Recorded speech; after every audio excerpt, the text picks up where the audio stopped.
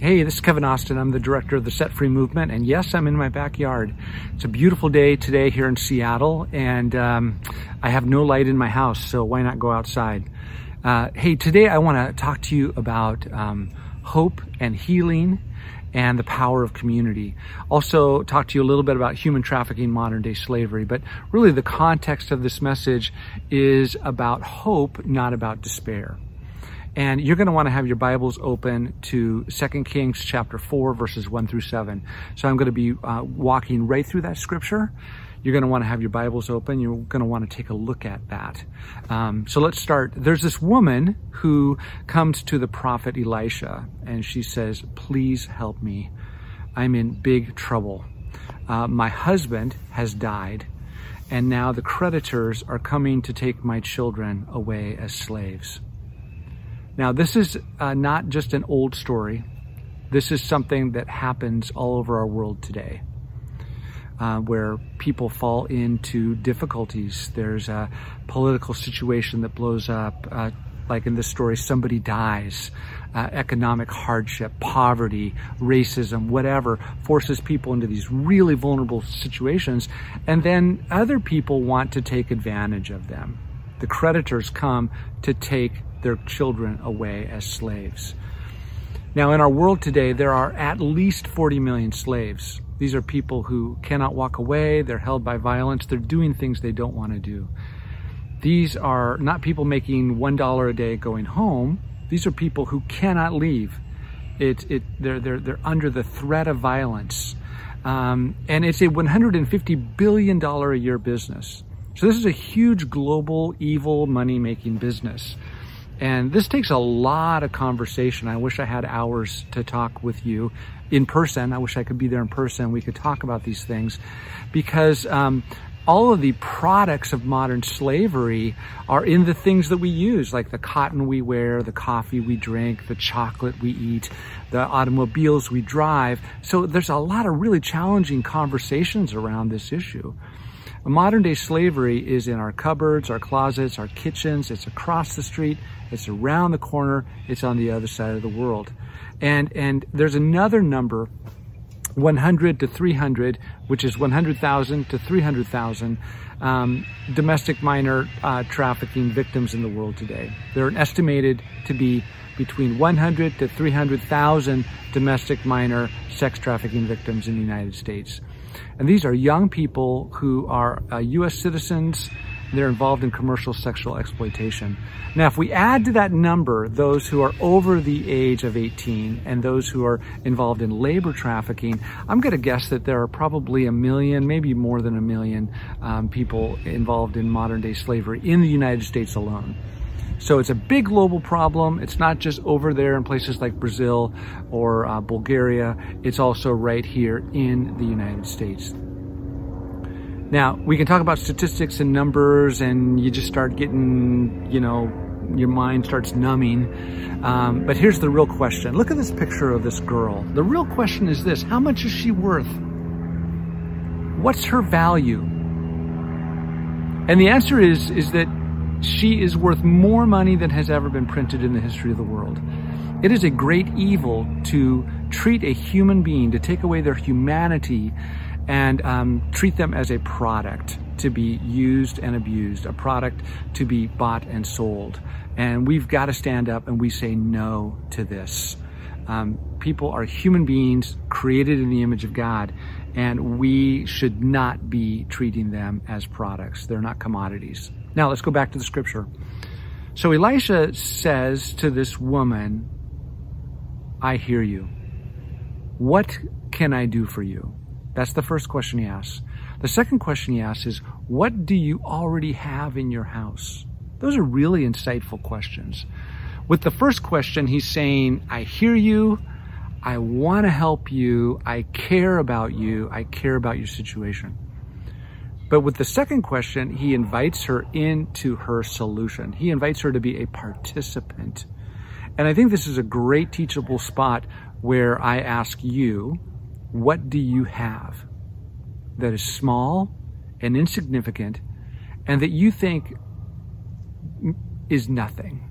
it just doesn't count for anything. It's not worth anything. What do you have that you just think, I don't even think about it. I don't even know I have it. Well, the thing is that, when you look at the story and you apply the story, God can use anything, not just the big things, not just the really powerful things, but the small, insignificant nothings in your life. God wants to use everything that you have for his glory. He wants to use everything you have and everything you are to help you to flourish and to help your community to flourish. And so this is something good for us to be thinking about. Whatever you do, whoever you are, you can use who you are and what you do in the direction of freedom. You can use, God can use anything in your life, big or small, to make a difference for other people and for yourselves. Now, these are really good questions. And her response is, well, I don't have anything. Actually, I have a small jar of oil. That's small and insignificant. It's small and insignificant, but God still is going to use that to do a mighty miracle. So think about that. Now, let's ask some more questions about human trafficking. What creates vulnerability to begin with? And then, is this a problem or is it a symptom? And the answer is that any injustice we name creates a vulnerability. So racism, poverty, gender inequality, child sexual abuse, alcoholism in the home and the society, homelessness, on and on and on. All those things create a vulnerability to human trafficking. And then, is this a problem or a symptom? Well, we really believe it's a symptom. It's a symptom of the brokenness that's underneath. It's this brokenness between us and God and us and each other. That is the real problem. Racism is not a problem, it's a symptom. Human trafficking is not a problem, it's a symptom. What's the problem is this brokenness in our relationships, which then becomes brokenness in communities, which then becomes brokenness in systems, and then the entire culture becomes broken. So we need to do two things simultaneously. We need to serve with compassion at the margins, which means address racism, address homelessness, address human trafficking, address poverty, on and on. We need to do those things. But we also need to bring hope and healing into broken communities, because that's the real problem. So we need to repair our communities. We need to create relational connections where we're all working together, because the truth is that neighbors solve neighborhood problems. Organizations don't really solve problems, because organizations really are full of human beings who, if they are good neighbors, they're going to solve neighborhood problems. So it's about the neighborhood, it's about the neighbors. The projects and the programs are helpful. The organizations, business, academia, other things are important and helpful, but only within the context of where, as a community, as neighbors, we're working together. Now, that's the whole foundation of the Set Free movement. The foundation of the Set Free movement is that we create community teams that are working in our communities to create transformational change. And we now have 40 teams in 9 countries. We've got new work in Latin America. And in particular, we have work in Jackson, Michigan, where our team in Spring Arbor and Jackson did their research, they did their networking, they prayed and prayed and prayed and then prayed some more. And God led them to a work where they're going to help homeless teens be able to get off the streets and into apartments. And currently they're in the process of remodeling a building and preparing that for helping kids to get off the streets. Now we've got other work. We've got work in Manila working to stop child trafficking. We've got education and awareness happening in Nairobi, Kenya around gender-based violence. We're working in Bulgaria to protect Roma girls from being trafficked. We've got a safe house in Illinois. We've got another safe house that's launching in Monterey. We've got work with foster families. We're working in strip clubs, on and on and on. But we do this within the context of community by creating community teams that pray, learn, dialogue, and network. and then engage the world. Now, let's go back to the scripture. So Elisha says, use that oil. Go around to your neighbors. Go around to all your neighbors and ask them for empty jars. And be bold. Don't ask for just a few. Ask for all the empty jars you can find. And she did that. And here's another application point that coincides with what I've been talking about. So she goes around and she engages her neighbors. She invites her community to come alongside of her and help her with her problem. And her neighbors give her their worthless articles. Again, we're back to this theme of a little bit of worthless oil and a whole bunch of worthless jars. But yet God takes those little tiny, insignificant, worthless things and turns them into a miracle that then saves her sons from slavery. So this is how it works. You are not alone. I'm not alone. It's not up to us individually to address the social ills in society. It's not up to us individually to stop human trafficking, to speak out against racism, to work to end homelessness, to address the issues of poverty and drug addiction, and on and on and on. We come together as a people.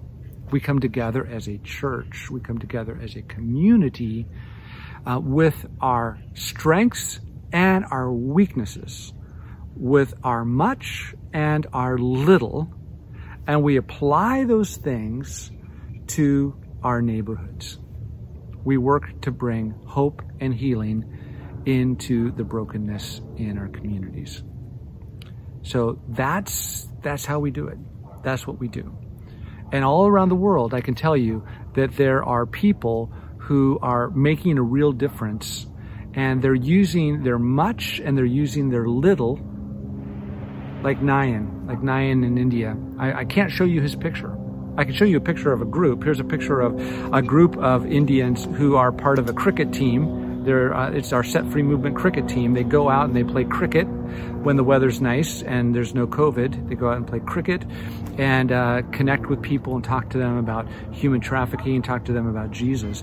But one of these guys in this picture, and I won't tell you who he is because it's dangerous for him to be identified, but Nayan is in partnership with the Indian government. And when a child has been rescued in another area of India, but they live in Mumbai, their family's in Mumbai, there's safety for them in Mumbai, Nayan goes on a train and goes and collects that child and brings that child back to safety in Mumbai. That's Nayan.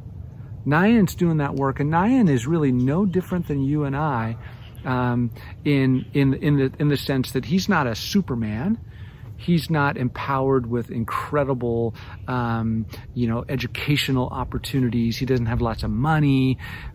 He's just a normal, everyday guy that God has called and he's chosen, and God is leading him on mission. And so be like Nayan. Be like Nayan. Be like this group in Spring Arbor, Jackson, Michigan, who are trying to find ways to love on and bring hope and healing to homeless teens. So be inspired, be encouraged today. You're not alone. You're part of a community. We're all in this together, and we're all on mission with God with our much and our little. Okay? Thank you so much. God bless you. Bye.